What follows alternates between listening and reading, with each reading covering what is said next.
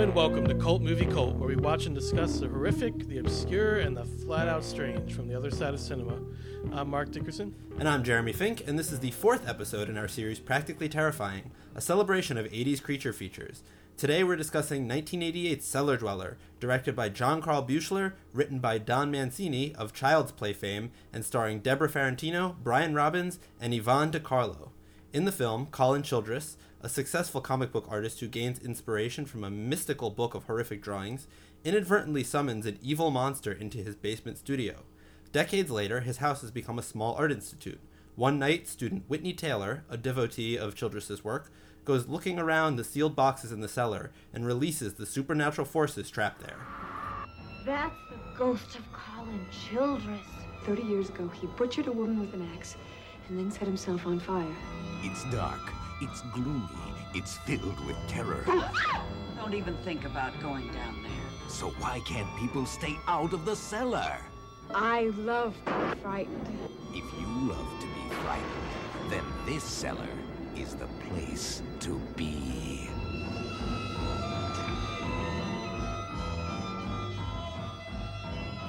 Yeah, this is, again, a lower budget production, similar to The Deadly Spawn, which we talked about a couple movies ago.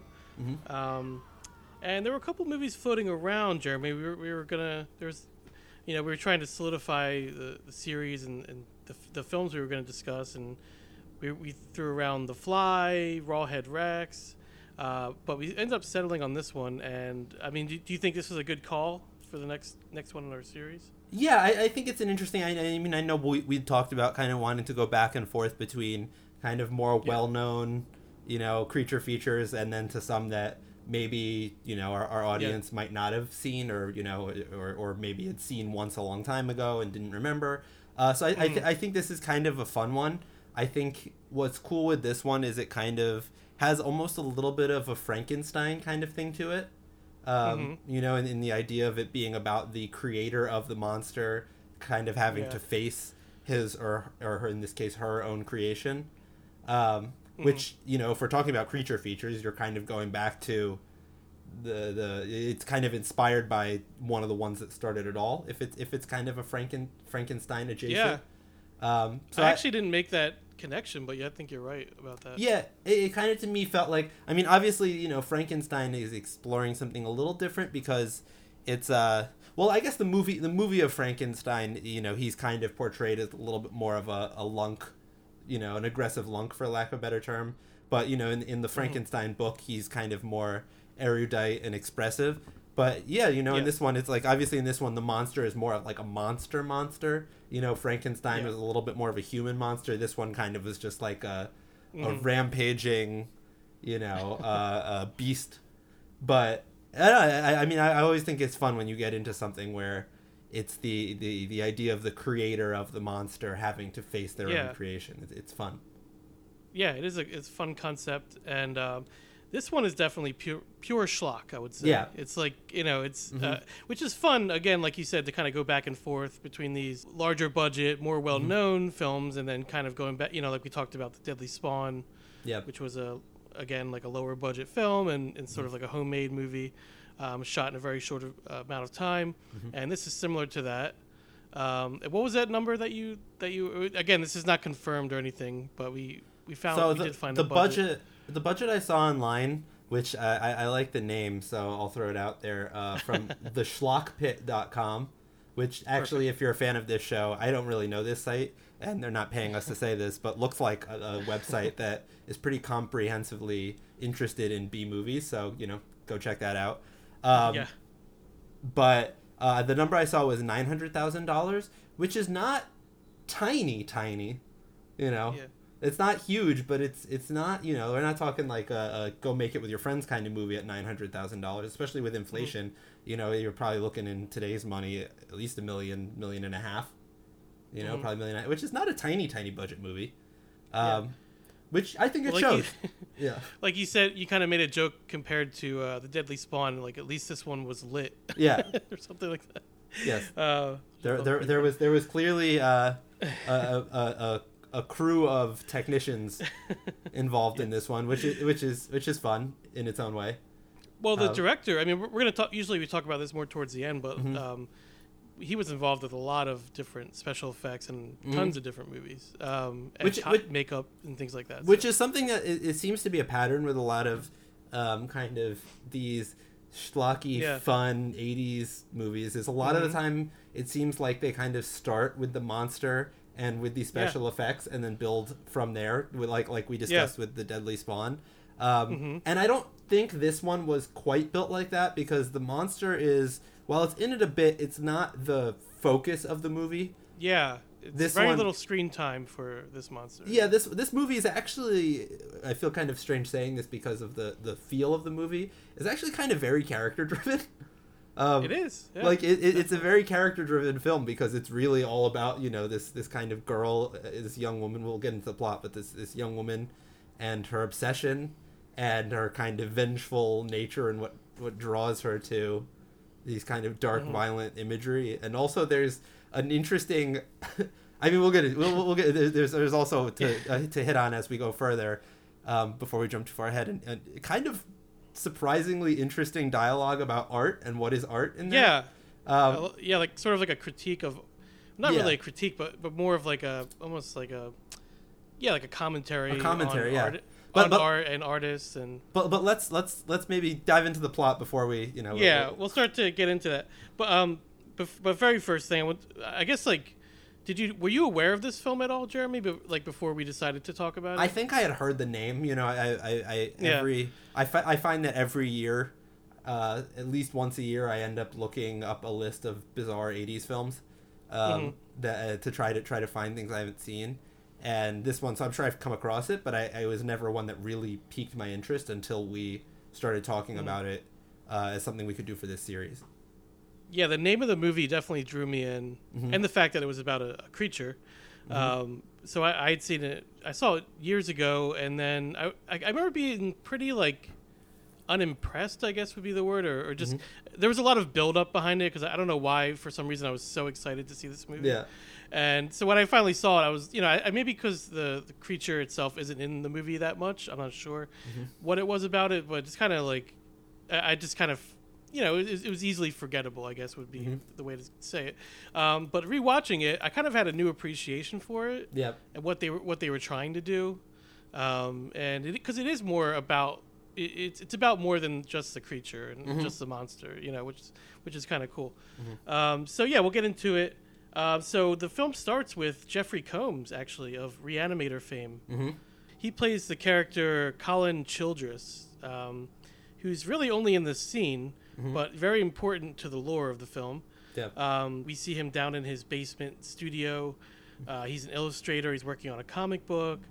And I guess at the same time sort of doing research on some sort of demonic evil rune. Which, quick side note, I did notice somewhere later in the film, one of the characters had a Reanimator poster hanging up in their bedroom. Oh, yeah, I saw that in the trivia. Yeah, I didn't notice it in the film, but it's kind of a funny, I don't know. I don't know. I don't know if they told him that they were doing that, or if it was just kind of a fun little add-on.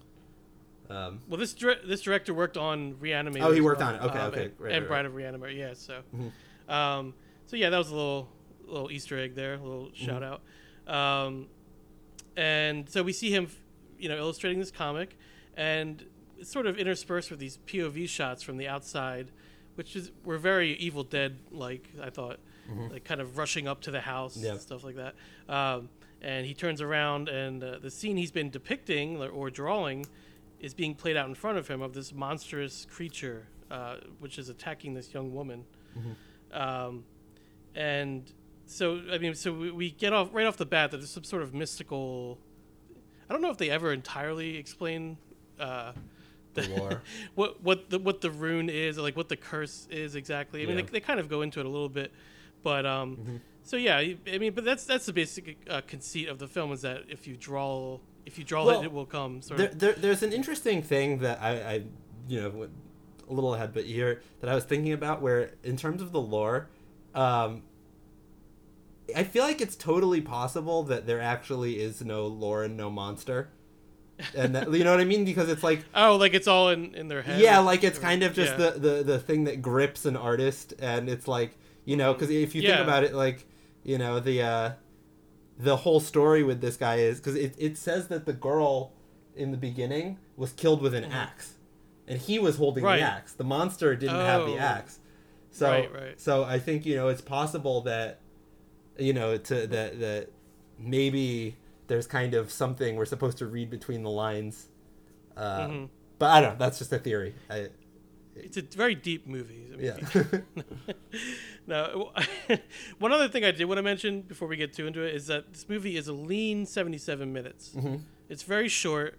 Which I thought was the perfect length, honestly. Oh yeah, for like this kind of movie that's, you know, for this kind of movie. I thought that I you know, I sometimes like these kind of movies, they can be almost 2 hours and they can kind of drag, but when they're just like perfectly, you know, 80 minutes, 75, 80 minutes long, you just kind of get in, get out, and have a kind of fun, weird time. It's the best.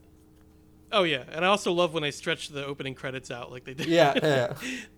The opening and the end credits are pretty long. You can imagine them sitting there at the first cut and being like, "Ah, shit, it's only 73 minutes long. God, we gotta stretch this out a little bit." Yeah.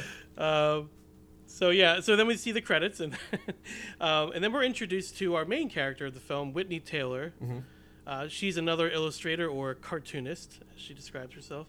At first I thought she was going for a job interview or something like that, but it appears that this is more of like a commune, I guess, or a college. It's kind of described.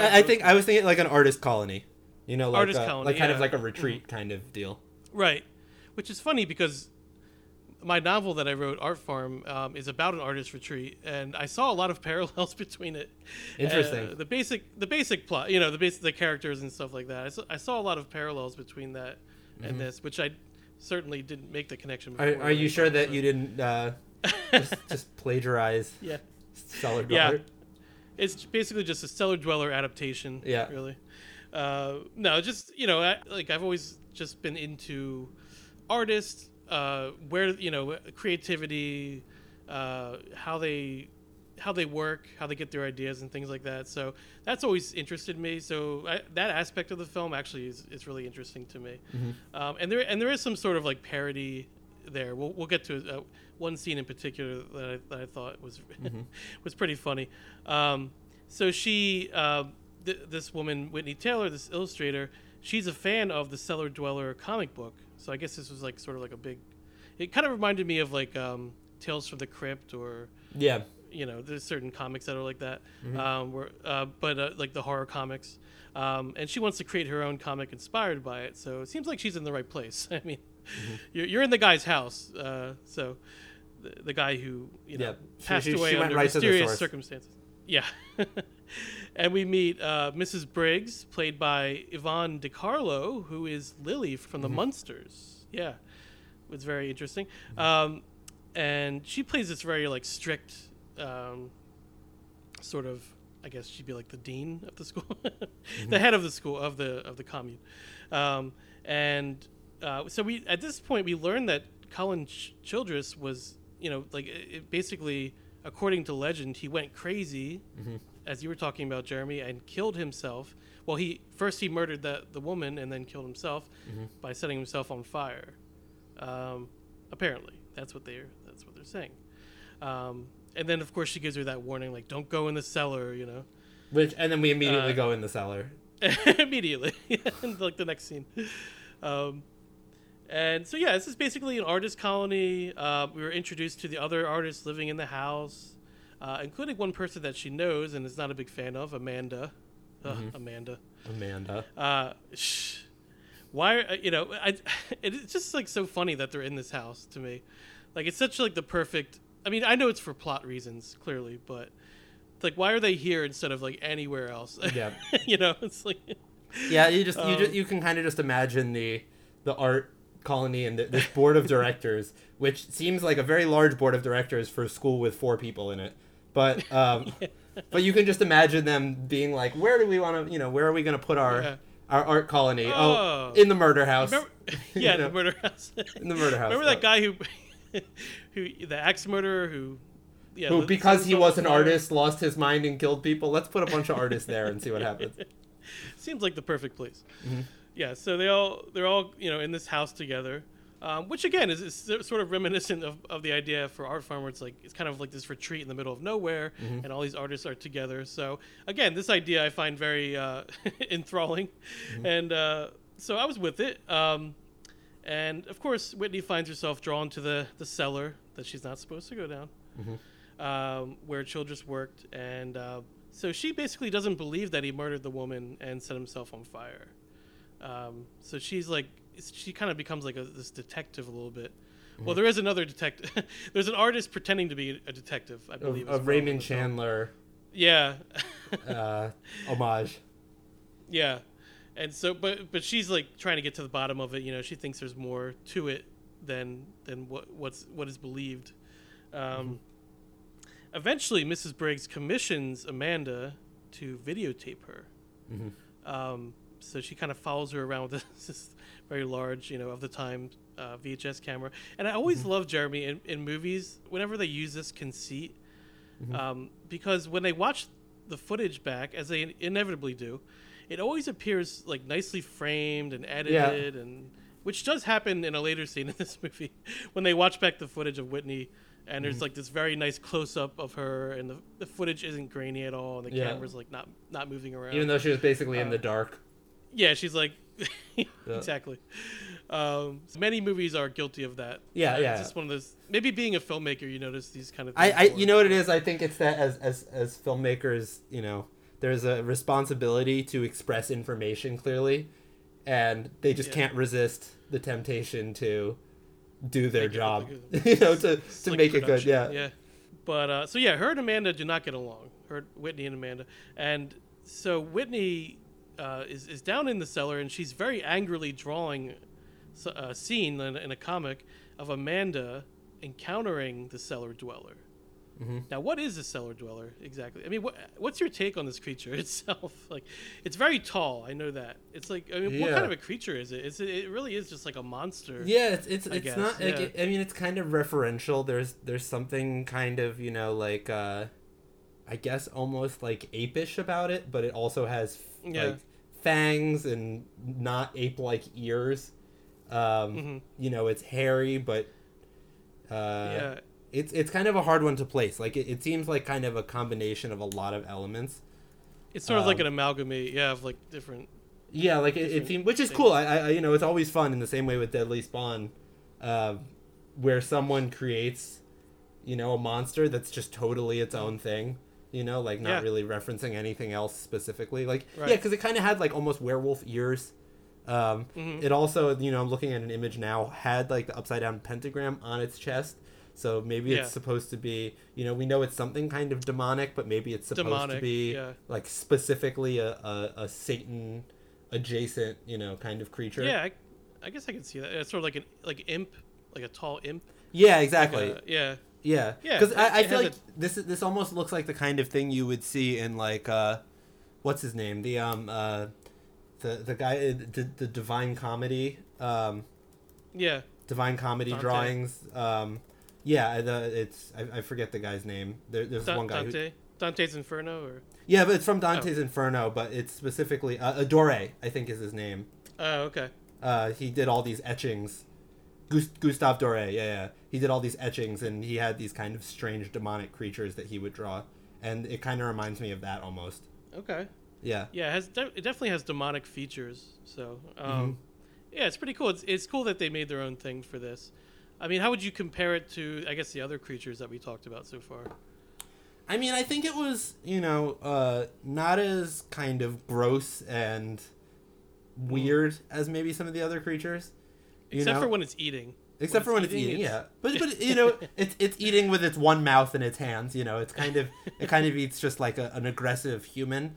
But I'm thinking about like Deadly Spawn or something like that. Like the way that monster existed, multiple mouths, and multiple mouths, and just dripping with goo, and it's like that felt a little more like if I'm going for like a real gross out kind of monster.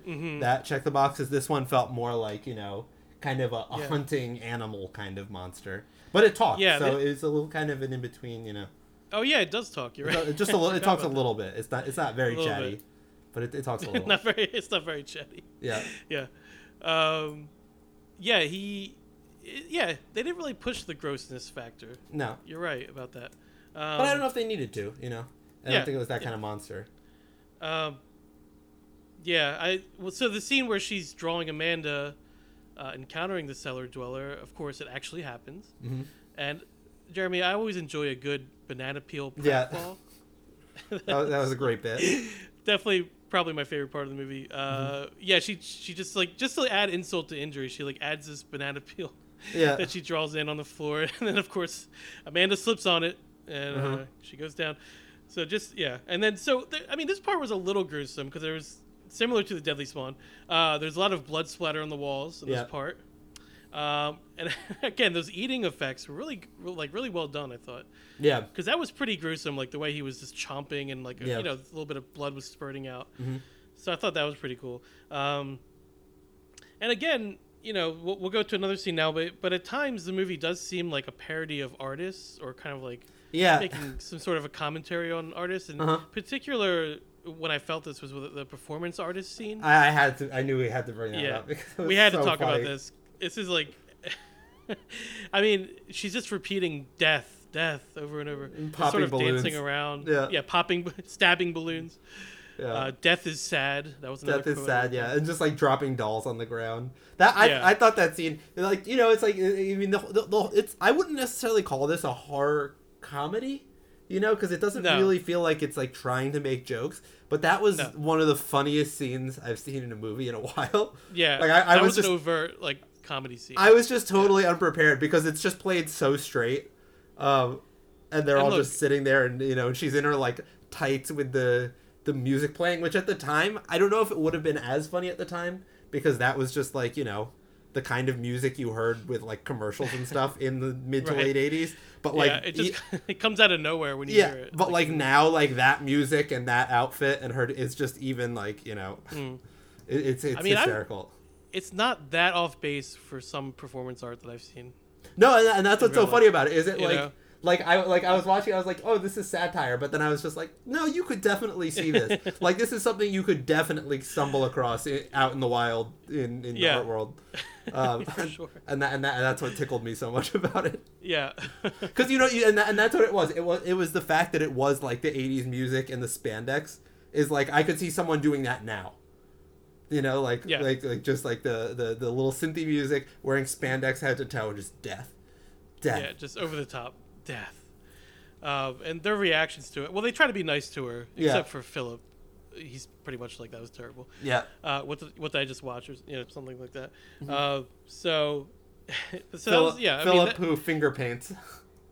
Yeah, is that what he does? Finger paints? At one point she was like, I'm gonna make the ultimate monster, and he goes, I'm gonna make the ultimate finger painting, which is a good set of lines.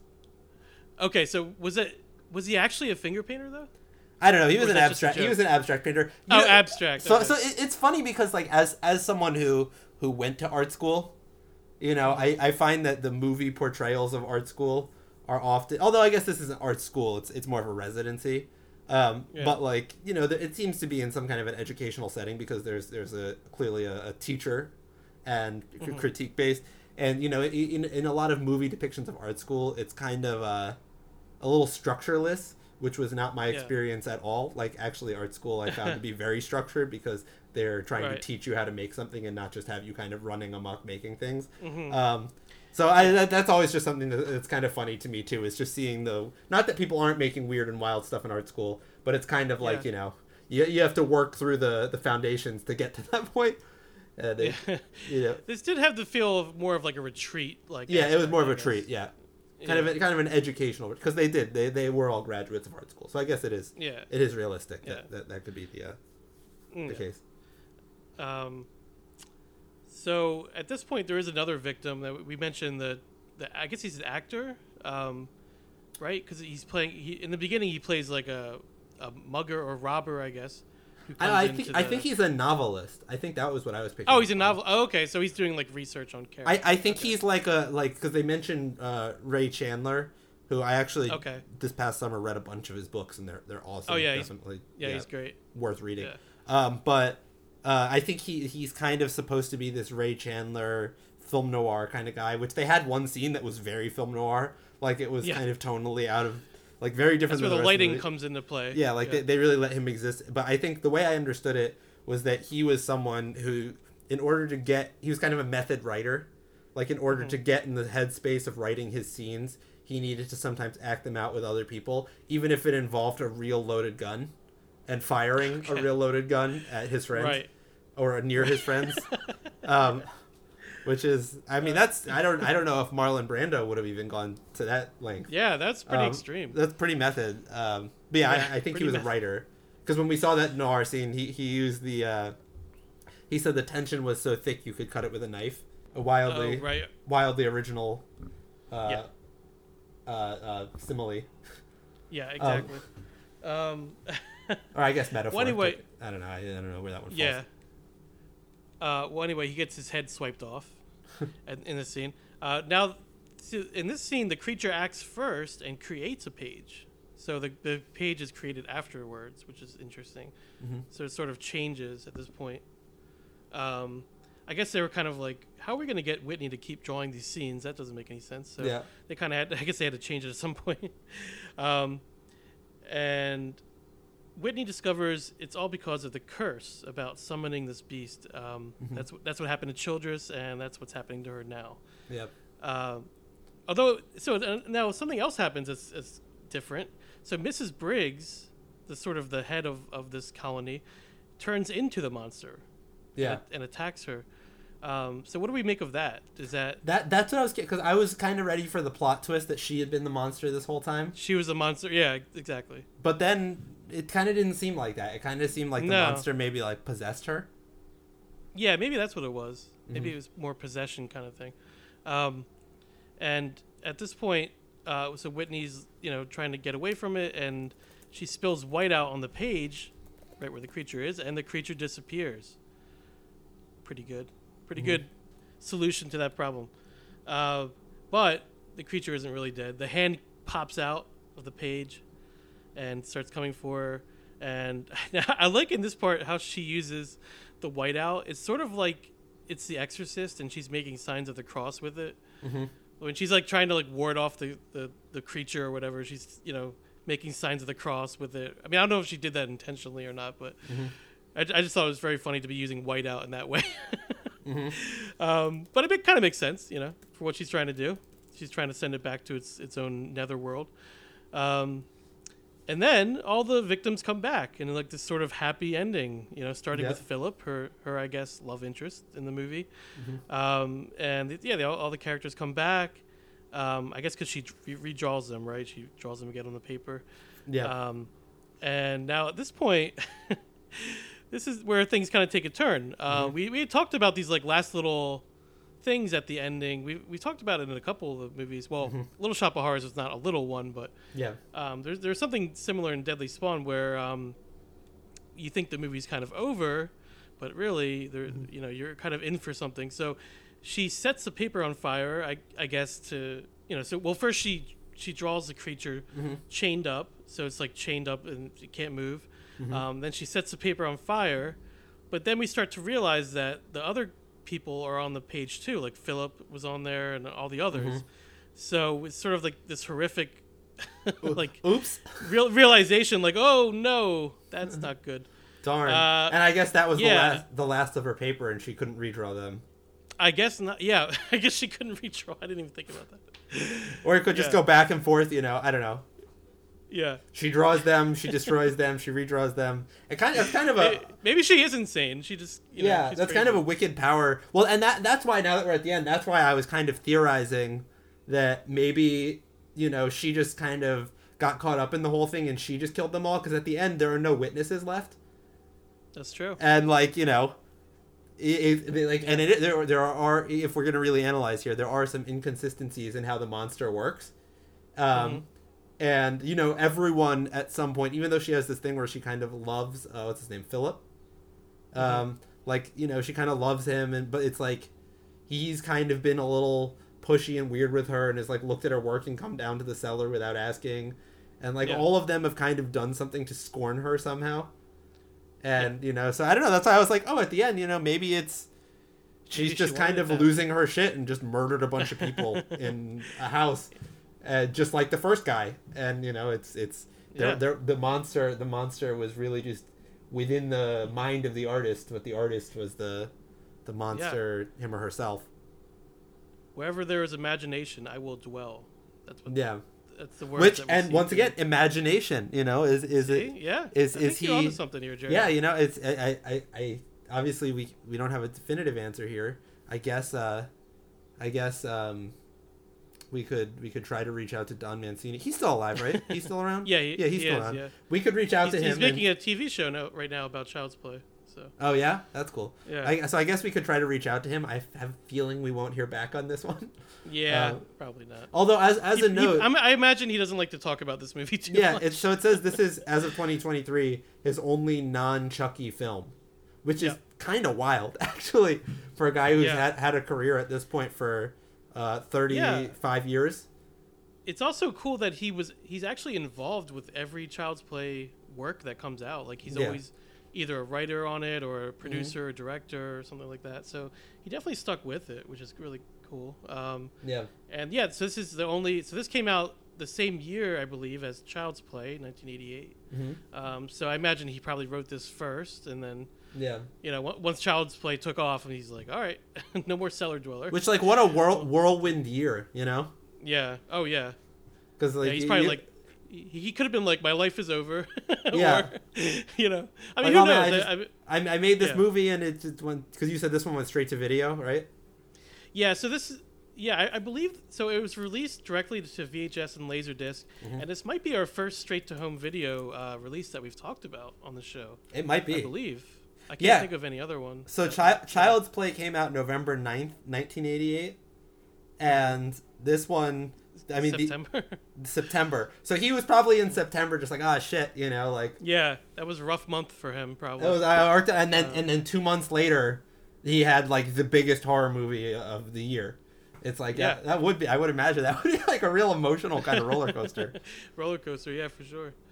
But it is interesting that it's the only work he did that wasn't Chucky related. Mm-hmm. I mean, have you seen the Child's Play movies? Do you see his hand in this at all? Like, do you think it's like could be? I don't know. A little bit. This one. I mean, and I'm just guessing here. It's possible he wrote Child's Play way earlier because, as all artists know, progress is not linear. So it's possible that Child's Play was not written first, but I would guess that this was an earlier piece of writing that maybe had been. That's my guess too. I mean, let me see. I just want to kind of get a sense of, because I don't know too much about Don Mancini. So he was born in '63, so he was still pretty young when both of these movies came out, actually. Yeah. But like, it's possible that this was a movie he wrote when he was like 20 years old, and was very much still like.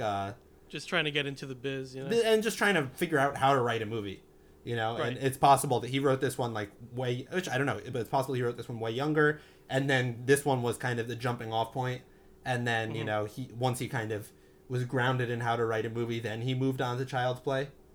But I could be wrong. I don't know. It's possible he wrote Child's Play first, and this one was just kind of a bizarre detour he took. Who knows?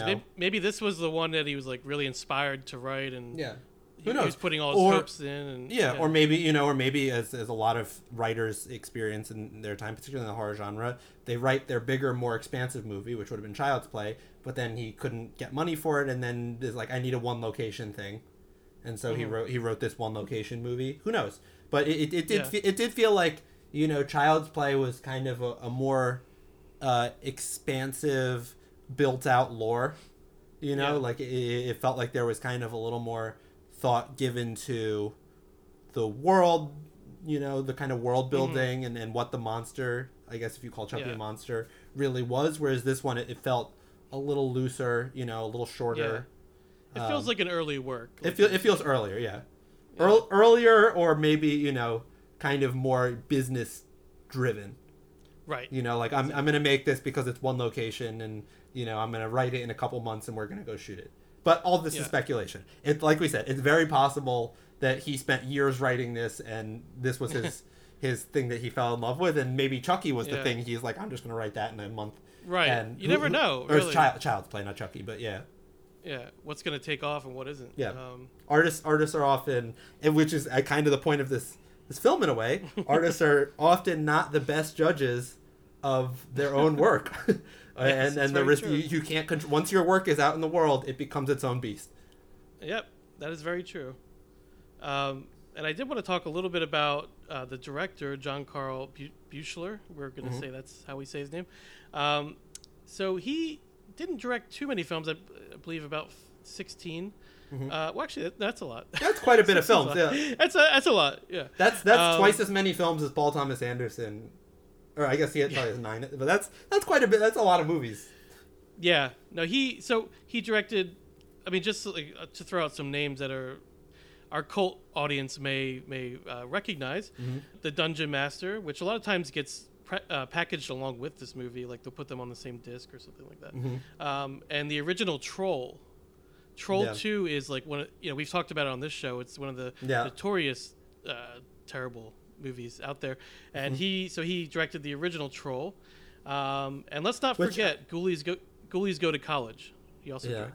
Which, side note, I was just in looking him up a little bit and looking at, because I've never seen the original Troll. I've only seen Troll 2.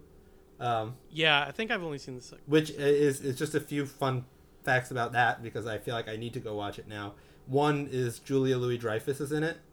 Yeah, which is kind of interesting. And 2, I'm just looking at the list of cast, and there is a character named Harry Potter in it, which is that's just kind of a fun nugget of information. Yeah. But, well, I believe the second one has no affiliation with the first one. Yeah, at all. It's one of those in-name things only. So. It's kind of like Prom Night 2, Hello Mary Lou.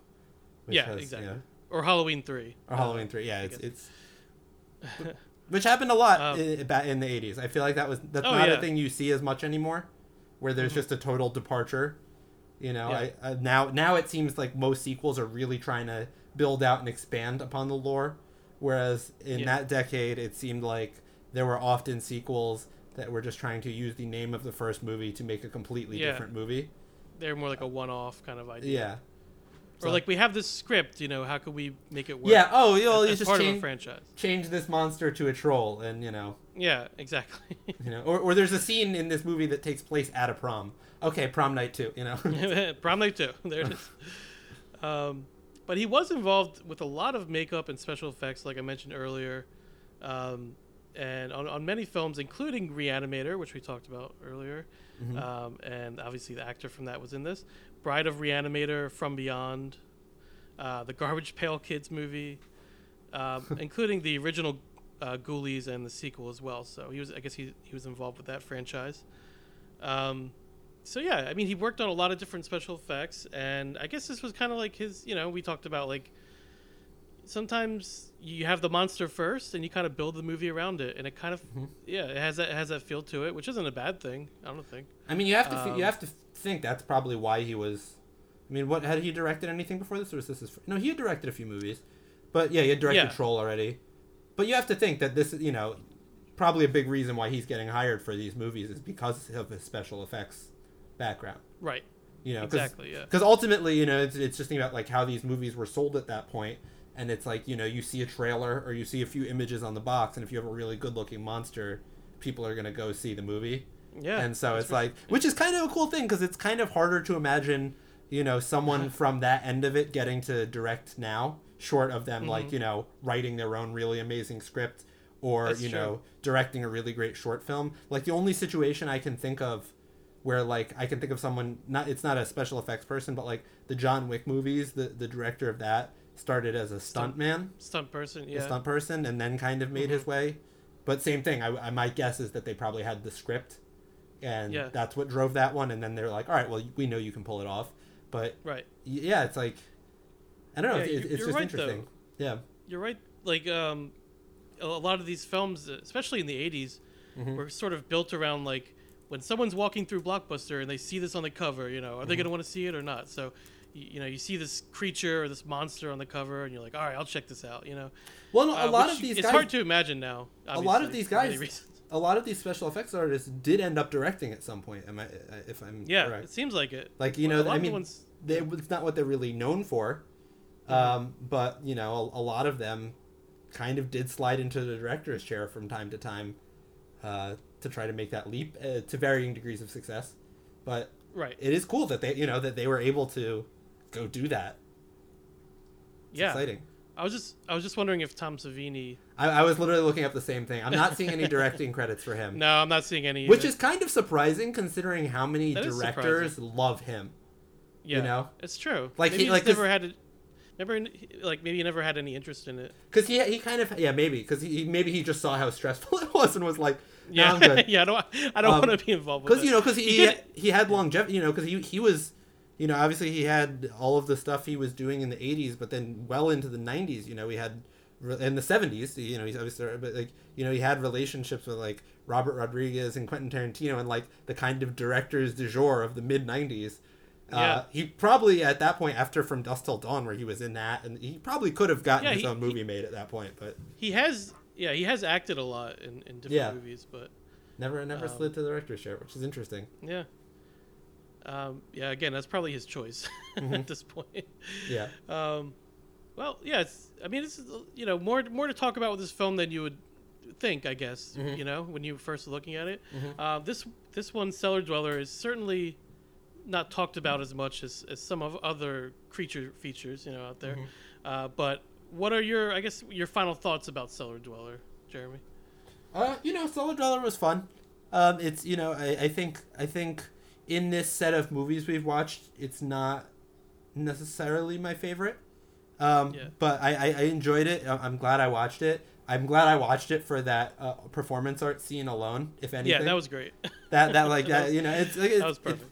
It's short. It's a fun little watch. It's kind of a cool Yeah. If you end up at a horror trivia night and there's a cellar dweller question, it'll be like that. That you'll major props to know some cellar dwellers. You get that. Yeah, you get respect for that one. Also, just want to bring up because which we haven't been doing enough for this series, I realize.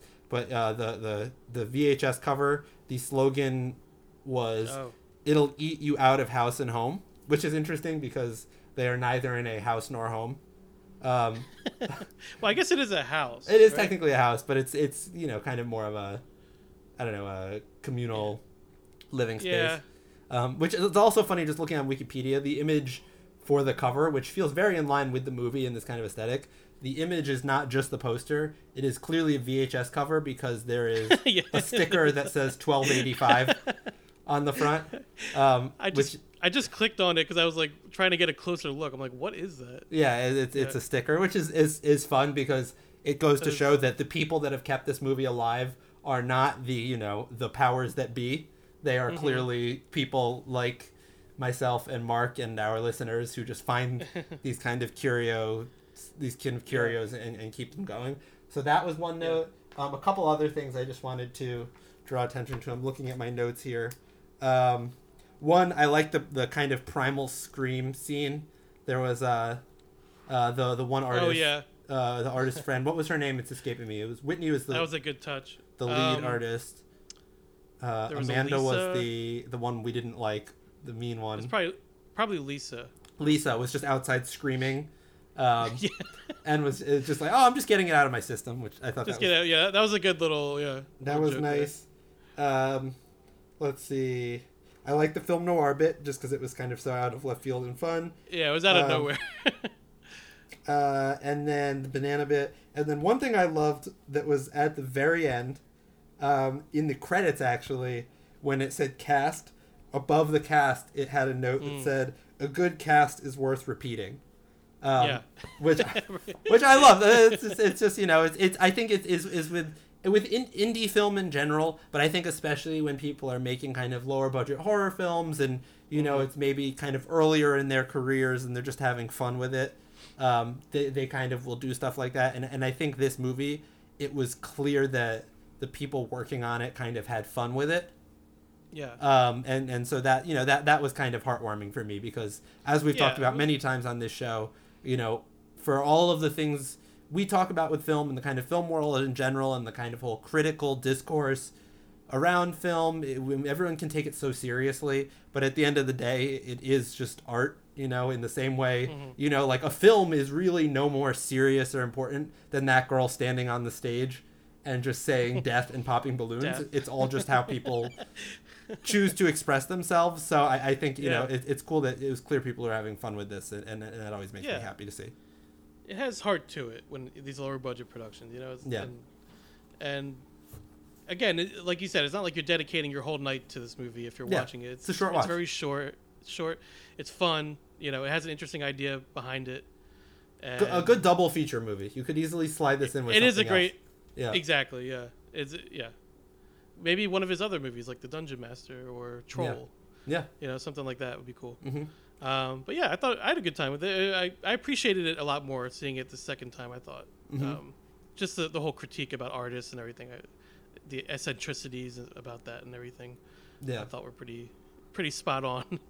And Also, interesting, and then different for a horror film. You don't usually see that too much. Yeah, I'm also just looking now, because we're digging kind of deep. The guy who produced this was a guy named Charles Band. Yeah. Yeah. Who He's he's done, you know, it looks like he produced just a bunch of stuff and is still going strong producing weird schlocky horror movies. So that's also his name is associated with a lot of schlock. That's also comforting to see. Is, you know, he's responsible for Evil Bong, The Gingerbread Man, Evil Bong 666, Evil Bong 777, The Creeps. He's been around, and since it looks like the 70s. So also just, you know, always cool to see someone just continuously doing their thing outside of the comforts and security of the mainstream. Like he's doing this all on his own and continues to do it. So maybe, you know, check out his stuff as well if you're into this kind of thing. The Ginger Dead Man. I say gingerbread. Dead Man. That's what I meant. Yeah. Yeah, he's passionate about his schlock. So check out more of his stuff for sure. I'm seeing a documentary called Badass Motherfuckers, part of my French. So I don't know what that is, but doesn't say what it's about. Now I'm curious. No, yeah, but I'm very curious now. I'm gonna have to look into some of this guy's movies because it's. I'm cool. assuming something about exploitation movies probably, but yeah, he's really done a lot of stuff through the years. So yeah, I should check out more of his work actually. Yeah, so that's cool. It's a reason to kind of dig into. There you go. Yeah. He did Creepazoids. Also, he produced that. It looks like, which was Creepazoids. That was another movie another film we were discussing. talking about maybe doing, and Rawhead Rex. So did he? It looks like he Empire International Pictures, which I think is his company. Yeah. So he produced them. He didn't direct them. Okay. Okay. I see. Yeah. There's different lists. Okay. So actually, a guy who's kind of very important in the 80s creature feature space. So yeah, cool discovery. You know, I didn't really heard of definitely. him. So. Yeah, the movies he's produced is like, so if you add those in, there's even more. Yeah, quite a lot of them. Extensive filmography. Terror Vision, Troll, of course. Mm-hmm. Wow, yeah, a lot of these. Okay, yeah, I mean, you could just take this list and have a great couple weekends. You know, just have a really good time. So yeah, I mean, this movie was a good time, and I like I said, I enjoyed it even more watching it this time, and I'm glad we got to talk about it on the show. I'm glad we kind of go back and forth between these different types of films. Mm-hmm. Next time, we are going to discuss what, in my opinion, would be sort of from both camps. The movie Pumpkinhead. It's sort of, it's well known, but it's not really discussed in the same breath as other. Like Nightmare on Elm Street or Friday the 13th or movies like that. So it's sort of in between there. So I think it's like a cool one to end on. Yep. And so we'll be discussing that next time to close out our series. But until then, thanks so much for listening to Cult Movie Cult. You can find us on the usual social media. If you have any cult films you'd like to hear us discuss on the show, or if you'd like to officially join the cult, be a guest on the show, please feel free to reach out to us at cultmoviecult@gmail.com. This has been Cult Movie Cult, and until next time, so long from the other side.